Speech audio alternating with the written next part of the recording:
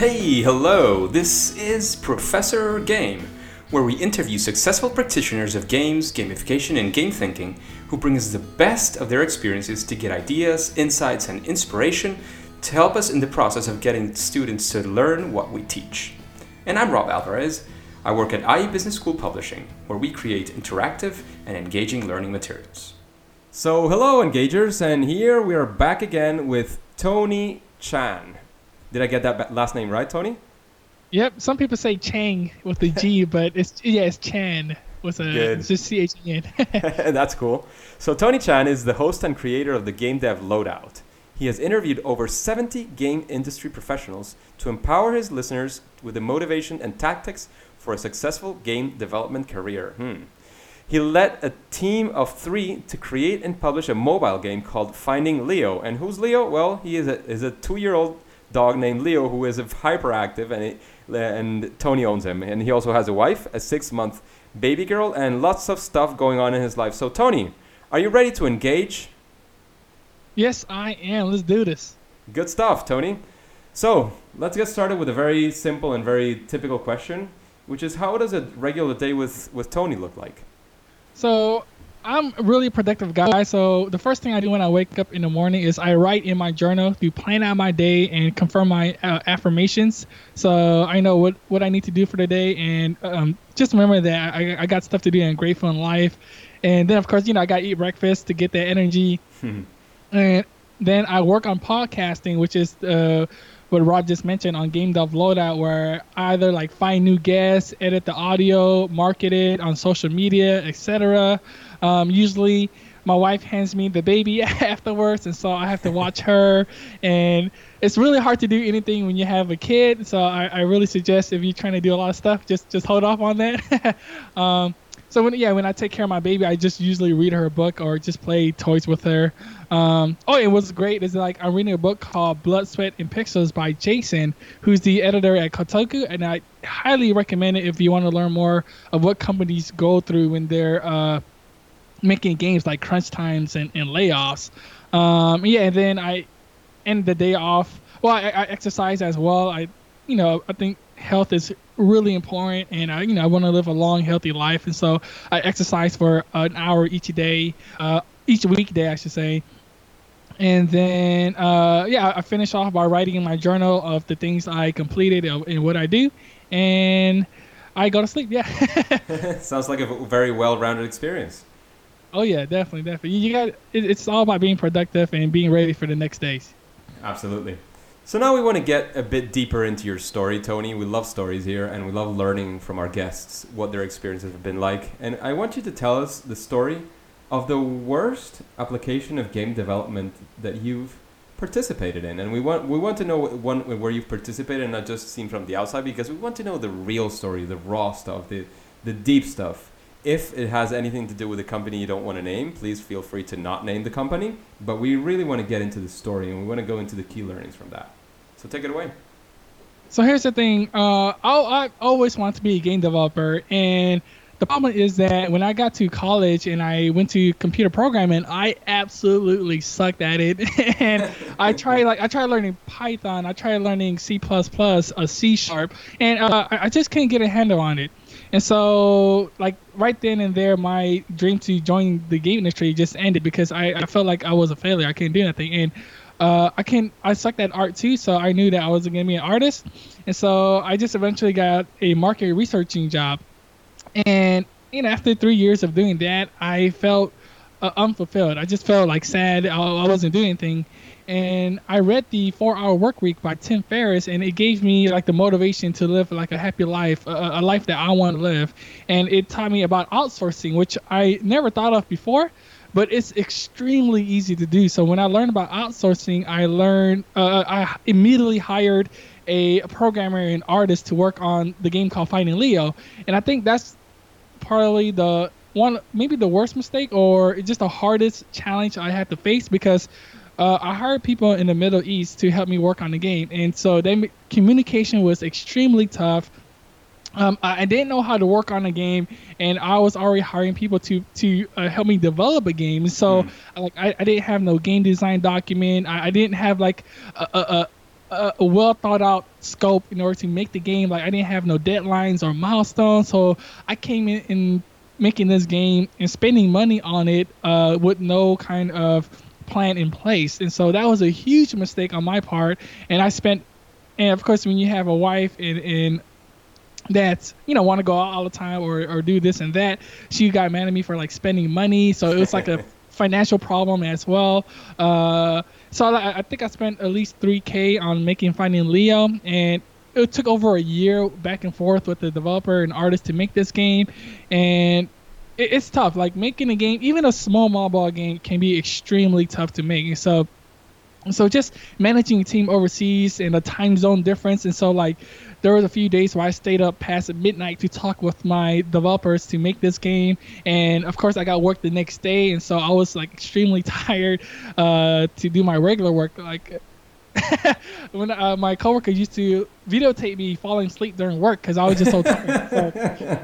So that's how I was. But the thing is, here's the thing. I was really committed to making this game because making a game was always my dream. It was always my dream. So I didn't want to I didn't want to stop. Like I wanted to keep going. I wanted to make this game, and it happened. Like Finding Leo was released last October, and although it wasn't a huge success or any success at all, I felt a huge accomplishment of I was able to manage the team from overseas to make this game. And my dream was always to make a game, and I finally got a game published.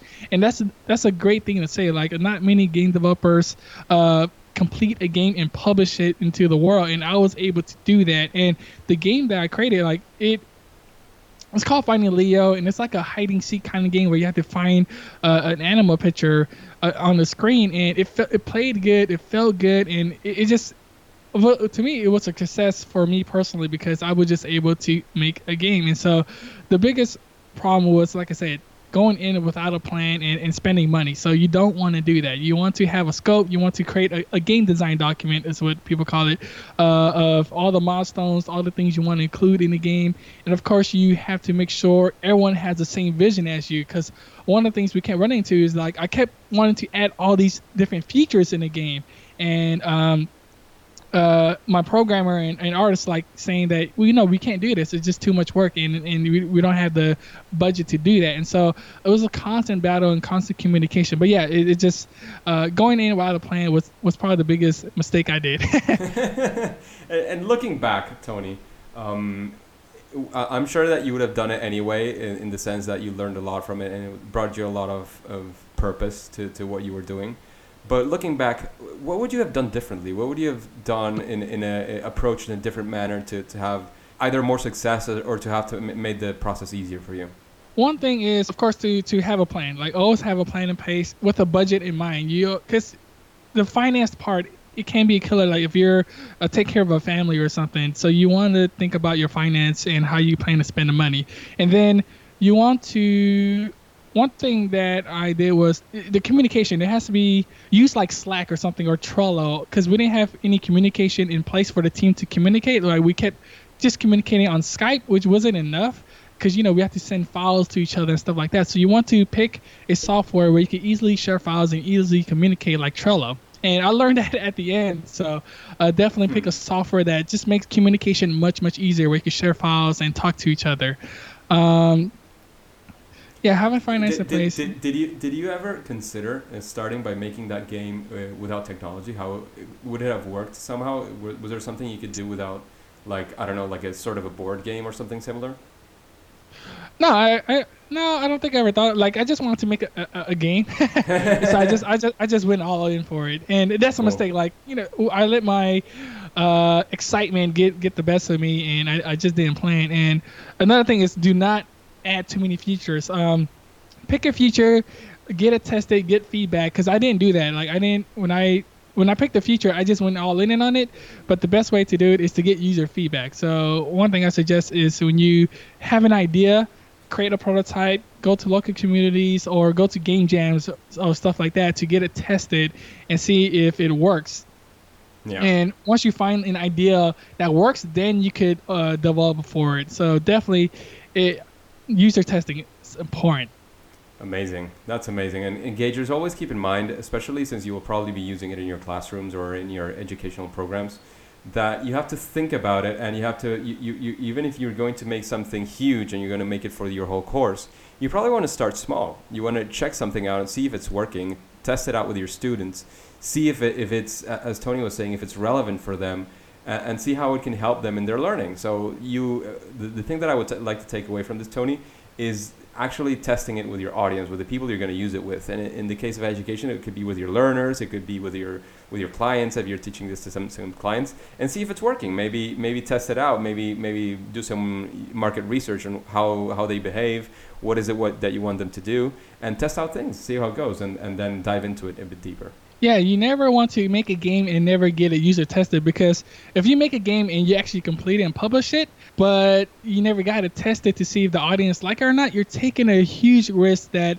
people are just not going to like it in general and or go past it. So that's what happened with Finding Leo. Actually, I didn't market it, or I didn't get a user tested as much as I should have, and I think it just fell out in the market. And not only that, making mobile game, it's hard to get discovered, but in the end, you just want to build up that audience for your game and get user feedback and get it tested, so you know what works and what grabs people's attention. Exactly. And Tony, now we want to shift to another story, a very different one, and we would like to know, what's the biggest challenge that you've faced in game development and actually gone through it with a lot of success, with the success that you feel was what you were expecting from it. Tell us that story, how you faced that challenge and what you did. Yeah, I believe Finding Leo was still my success, even though it failed when I launched it. And it's because I did something I love. Like, I had passion for it. I really love. Remember, originally I didn't think I could make a game, and here I am with no programming skills, no art skills, and I was able to release a game. Like I led a team of 3 to make this game happen. So I think, like, if you're really passionate about it, and you just got to do things. Like, I've been doing a lot of shift in my life. Like, for example, to be more productive, like I did a lot of things, and as in, I stopped playing games as much. Like, I don't play video games as much anymore. I don't hang out with my friends as much anymore. And like, I'm reading a ton of books now to just self-improve. And so you have to make changes and sacrifice if you want to get something you're passionate about it done, to me. So that's how I was able to get Finding Leo done. That's how I was able to get the podcasting done. Like, all the money that I've been saving from not going out anymore, I invested in myself to make something I love. And so, like, right now, the podcast, I got over 70 interviews with amazing guests, such as Rob too. I just interviewed him. So so I've been able to network with so many amazing people, and that's because I invested. And if you're into games or in gamification as well, you want to go to this conference to network with people. Like, that's the best thing you could do, is network with other people and build that meaningful relationship. And I recently went to the Austin Game Conference, and it ignited my excitement for the game industry. Like, I wanted to join the game industry even more, and that's why, like, right now I'm in the process of working on my resume and cover letter to go join Austin and join the game industry over there. And one of the people I interview is helping me make my resume and cover letter. So see, right there is the networking is already paying off. And so I'm making a name for myself out there doing podcasting. I have credibility that I know how to manage a team, at least finish and publish a game. So I'm like building myself up.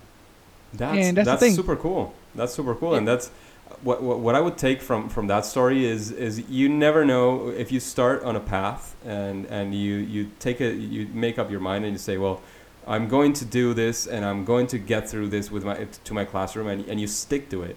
And you, of course, if you're going to get something new into your classroom, there's probably something that has to go, or there's some things that you have to change. So that's, in a way, the sacrifices that I would see that Tony was mentioning. You want to change something, you try to go with it, you test it out, and it's going to take you through a path, and you're going to have, even if nothing else, you're going to learn something new, and you're going to learn what didn't work. So you're going to be able to test some other thing and see what works.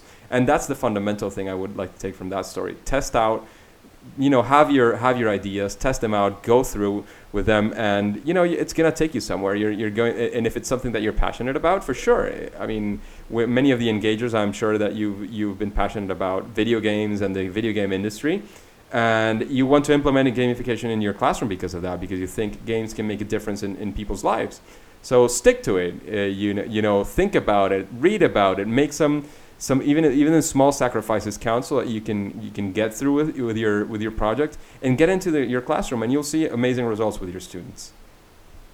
Yeah, and do not give up. Like if you change your perspective on how failures actually improve you instead of like giving up, it just makes you a better person. Like you want to keep improving, you want to keep iterating on your progress and make it better and better each time. So yeah, failures is just a part of the process. So see that as a learning experience and not as like a discouragement or something to give up. Just like in games, I mean, if you lose life, it's just that you lose a life, you get another one, you respawn, and you get back, and now you know how to go through that level, or you have a better idea of what not to do, and you test something new until you find it, and you're going to be successful. You're gonna beat the boss of that level, and you're gonna go to the next level, and you'll find new challenges, new interesting things that are going to keep you engaged into your journey. So thanks a lot for that, Tony. That was a very interesting story. And I would like to know if you have any process that you follow when you develop a game, when you develop Finding Leo, or if you were going to develop a new game. Do you have any process that you would say you follow for creating a game? Yeah, definitely. I always want to start small. So when I'm making my second game, which I plan to do soon, is just think of a small idea. Think of something that I really enjoyed having fun and making that into like a mini game or a small game. And so once I find that game, I'll create a GDD, a game design document that will have everything that I want in the game. And just keep it at that. Like, I don't want to add too many features. Just focus on one main feature and have, I guess, all the mechanics towards that main feature. And so a GDD, and then I will get some feedback from my mentors or just people in general. Say, hey, what do you think about this idea? How does it look on paper? Like, that's the thing. You don't even have to create a video game prototype in order to get feedback on it. You could create like a paper of the game that you're thinking about and get feedback on that. So you don't have to spend money. You just show people early on what you're trying to do. And so I would definitely get user feedback. And once I get like the okay from my mentors or from people, like what they really enjoy, what they like, then I start creating a game, hiring the right people. And that's another tough thing of finding the right people. Because, I hear stories of people bailing out or people not having the same vision. Like when you hire someone, it has to be the right person.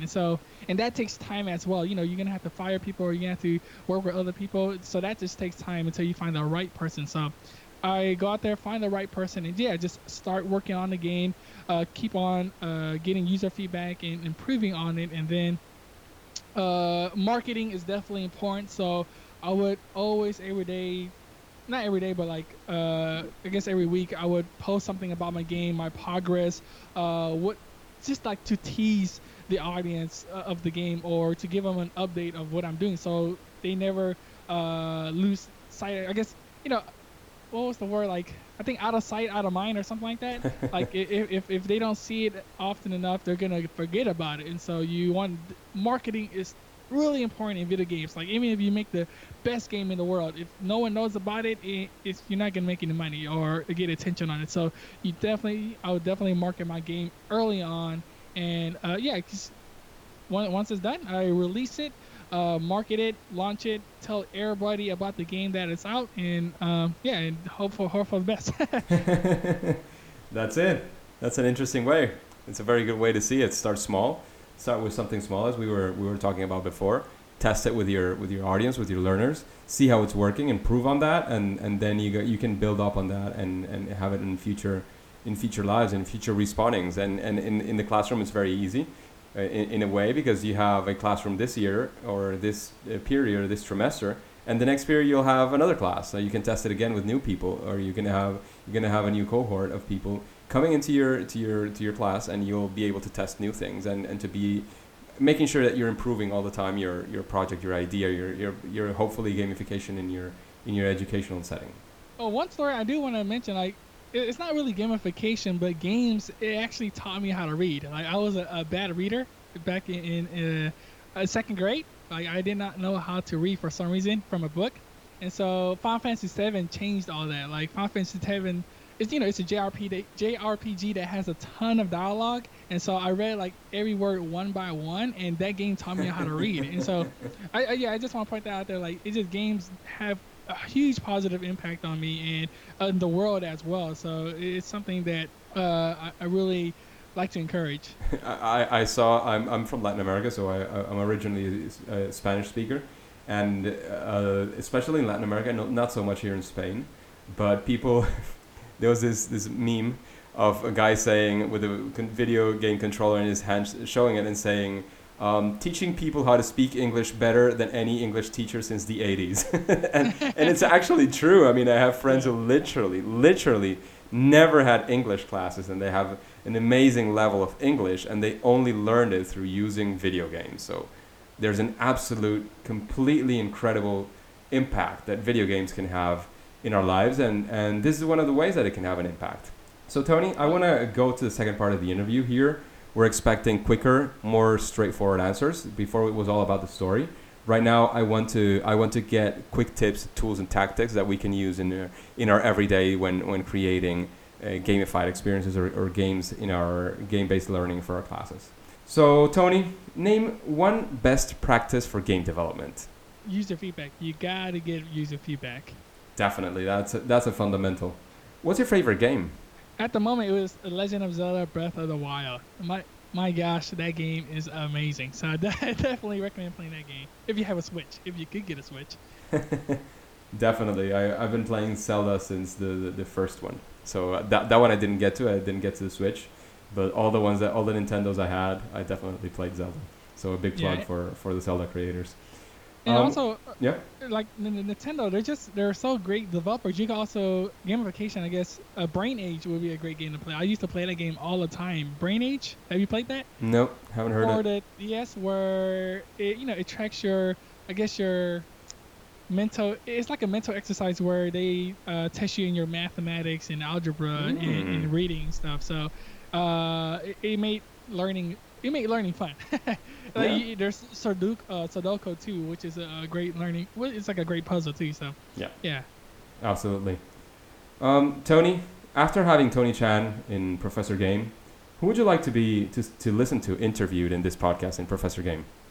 It would be awesome if you get Shigeru Miyamoto and Nintendo. Even though he speaks Japanese, but if you get like a translator or someone to get him. Because I'm pretty sure he has a lot to say about gamification. Like, he knows about games. And so if you could get that legend on your show, that would be amazing. Wow, that's a big shot. So we're going to go for it. Not right now, for sure. Engagers, you have to help us get a huge audience and have incredible guests. And someday, for sure, we will get that. So Nintendo, we're after you. You know that. Just living it out there in the universe. Anybody of you have any contact that can get us through to one of those guys, it's very, very welcome. Yeah. What book would you like to recommend to the engagers, Tony? The One Thing by Gary Keller. That is, the one thing. It taught me how to be more productive. And so it teaches you how to focus on the one thing that brings you the most results and how to stay focused on that one thing. And so I highly recommend that book if you want to start being more productive in life.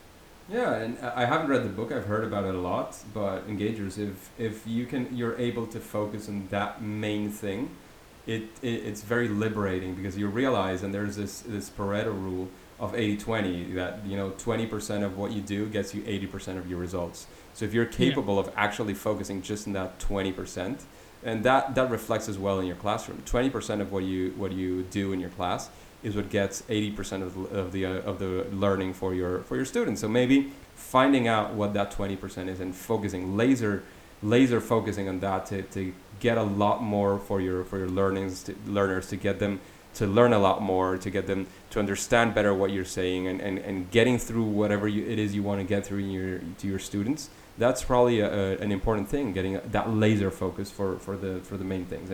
And gamification can be one of those things that can help you in that process. What would you say is your superpower in game development, Tony? I think right now is to me it's teaching. Like I'm a basically since I'm a podcaster, I'm a messenger of all the great people in the industry, and so I feel like my power right now is spreading the message that the game industry is just an awesome place to work in or to be a part of. There's so many great things coming out. The gamification is awesome as well. We got VR, AR, HoloLens is coming out, and so there's it's just so many great things to come, and I want to just let the world know that a gaming it's a powerful medium, and it's it has a lot of positive impact as well, such as like the charity events by Extra Life or and people donating millions of dollars and thousands of dollars, and so yeah, my superpower is definitely spreading the message. That's awesome. That's very important, and that's what we try to do here as well in Professor Game. We try to learn from other people who have been there, who have done that, so that we can take it back and use it to teach whatever it is we're teaching right now. So thanks for that, Tony.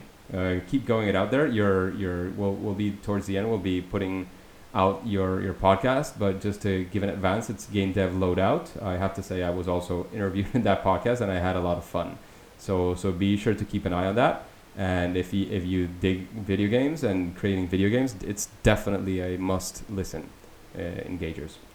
So Tony, we are going to have now a random question from the audience. I know you're not the typical gamification designer, but I'm sure you can try and solve this issue that somebody has in his classroom through using games. Okay? Are you ready? All right. Yep. So here we go. This question is from Betty. She gives language classes. So she's asking about, all the past tense, present tense, future tense, etc. When you're teaching it in the classroom, she feels that it can be rather boring for students. Do you have any recommendation of how you could use a game, or how you could create a game or a gamification solution to make a class about learning all the verbs in English or whatever language, something a bit more engaging, a little more exciting and fun for students? Oh yeah, I think one game that taught me about verbs or adjective was a zombie game back in the days where if you type in a word, it kills the zombie. So maybe she could think of something where players are engaging in typing the words constantly or writing down the words and killing monsters or destroying monsters for loot maybe, or for some kind of reward. Maybe that could help get them more engaged and to learn faster too. I think the more engaged you get the players and the more fun they're having, the easier it is for them to learn, and they will want to go back and learn more and more different words. And so maybe a game where they could type out the words or the verbs or the language you're trying to teach them. And so like when they type out the words, and then it says the word through the computer, and then I guess it processes into the student's head. So maybe just create a game where they type it out or write it down or something, and maybe that could work. That's super cool. I actually, we were telling that those insights, and I was thinking about how I learned how to type in the computer faster. It's easy to type. You just look at the letters and you type the letter. But of course, doing it faster is a different challenge. So there was this game. It had some characters from The Lion King. I'm not sure which ones they were. I'm not sure which ones they were, but the things that you were typing, and they were running around and they were jumping the monsters and all the things that were coming up into the screen. And of course, it helps a lot because you're not thinking about learning all the letters. You're actually doing it to do something. And when you give it a purpose, what you're learning, it makes it a lot easier. So thanks for that, Tony. That was a very, very insightful solution, a very creative idea. Yeah, like in the zombie game, if the zombies get too closer to you, like they're slowly walking towards you. So of course, when they get closer and closer, you want to kill the zombie that's closest to you. And so when you type in that word, you save yourself from getting eaten or something. So it just try to create something where it's just more engaging, more fun, and people, they love feeling the reward when they kill something, or I should kill something, but like when they slay a monster or something, it's just rewarding to get something after that. So that could work. You could try that. Absolutely. And well, Tony, we're almost over, but we want to get some quick advice for listeners who have never used gamification or game-based learning for their class. What would you advise them? What would you tell them to encourage them to use it in their classes? Yeah, so like I said earlier, I think gamification is a great way to get people involved and to teach them. Like for me, school was just absolutely boring, and so I think if they somehow gamify it, I would definitely learn much faster, much better. So I would say to definitely, when you're making a gamification, you got to get user feedback.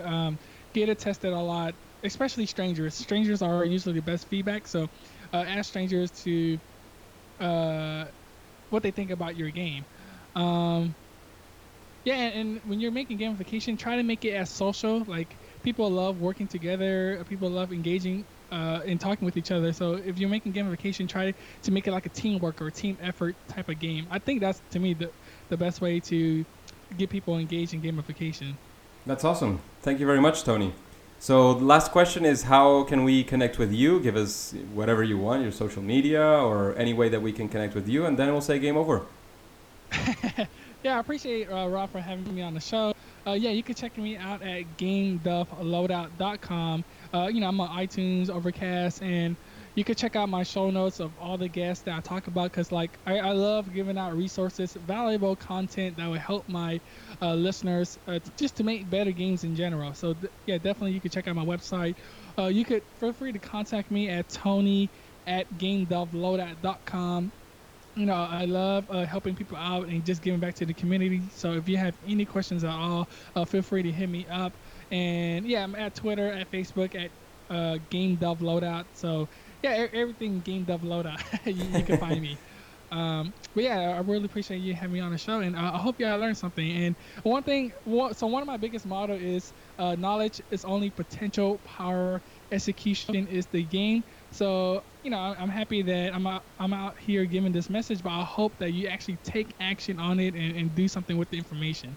That's fantastic. Thank you very much, Tony, and we'll see you next time. It's game over. Doon. Hey, Engagers, thank you very much for listening to Professor Game Podcast. If you want more interviews with incredible guests like Tony Chan and lots of awesomeness from Professor Game, then go to professorgame.com/subscribe and get started into our email list. That way, we can be in contact and you will be the first to know of any opportunities that Professor Game might have for you. And before you go into your next mission, would you like to know how Monica Cornetti found out about gamification? Well, listen to the next episode of Professor Game. See you there!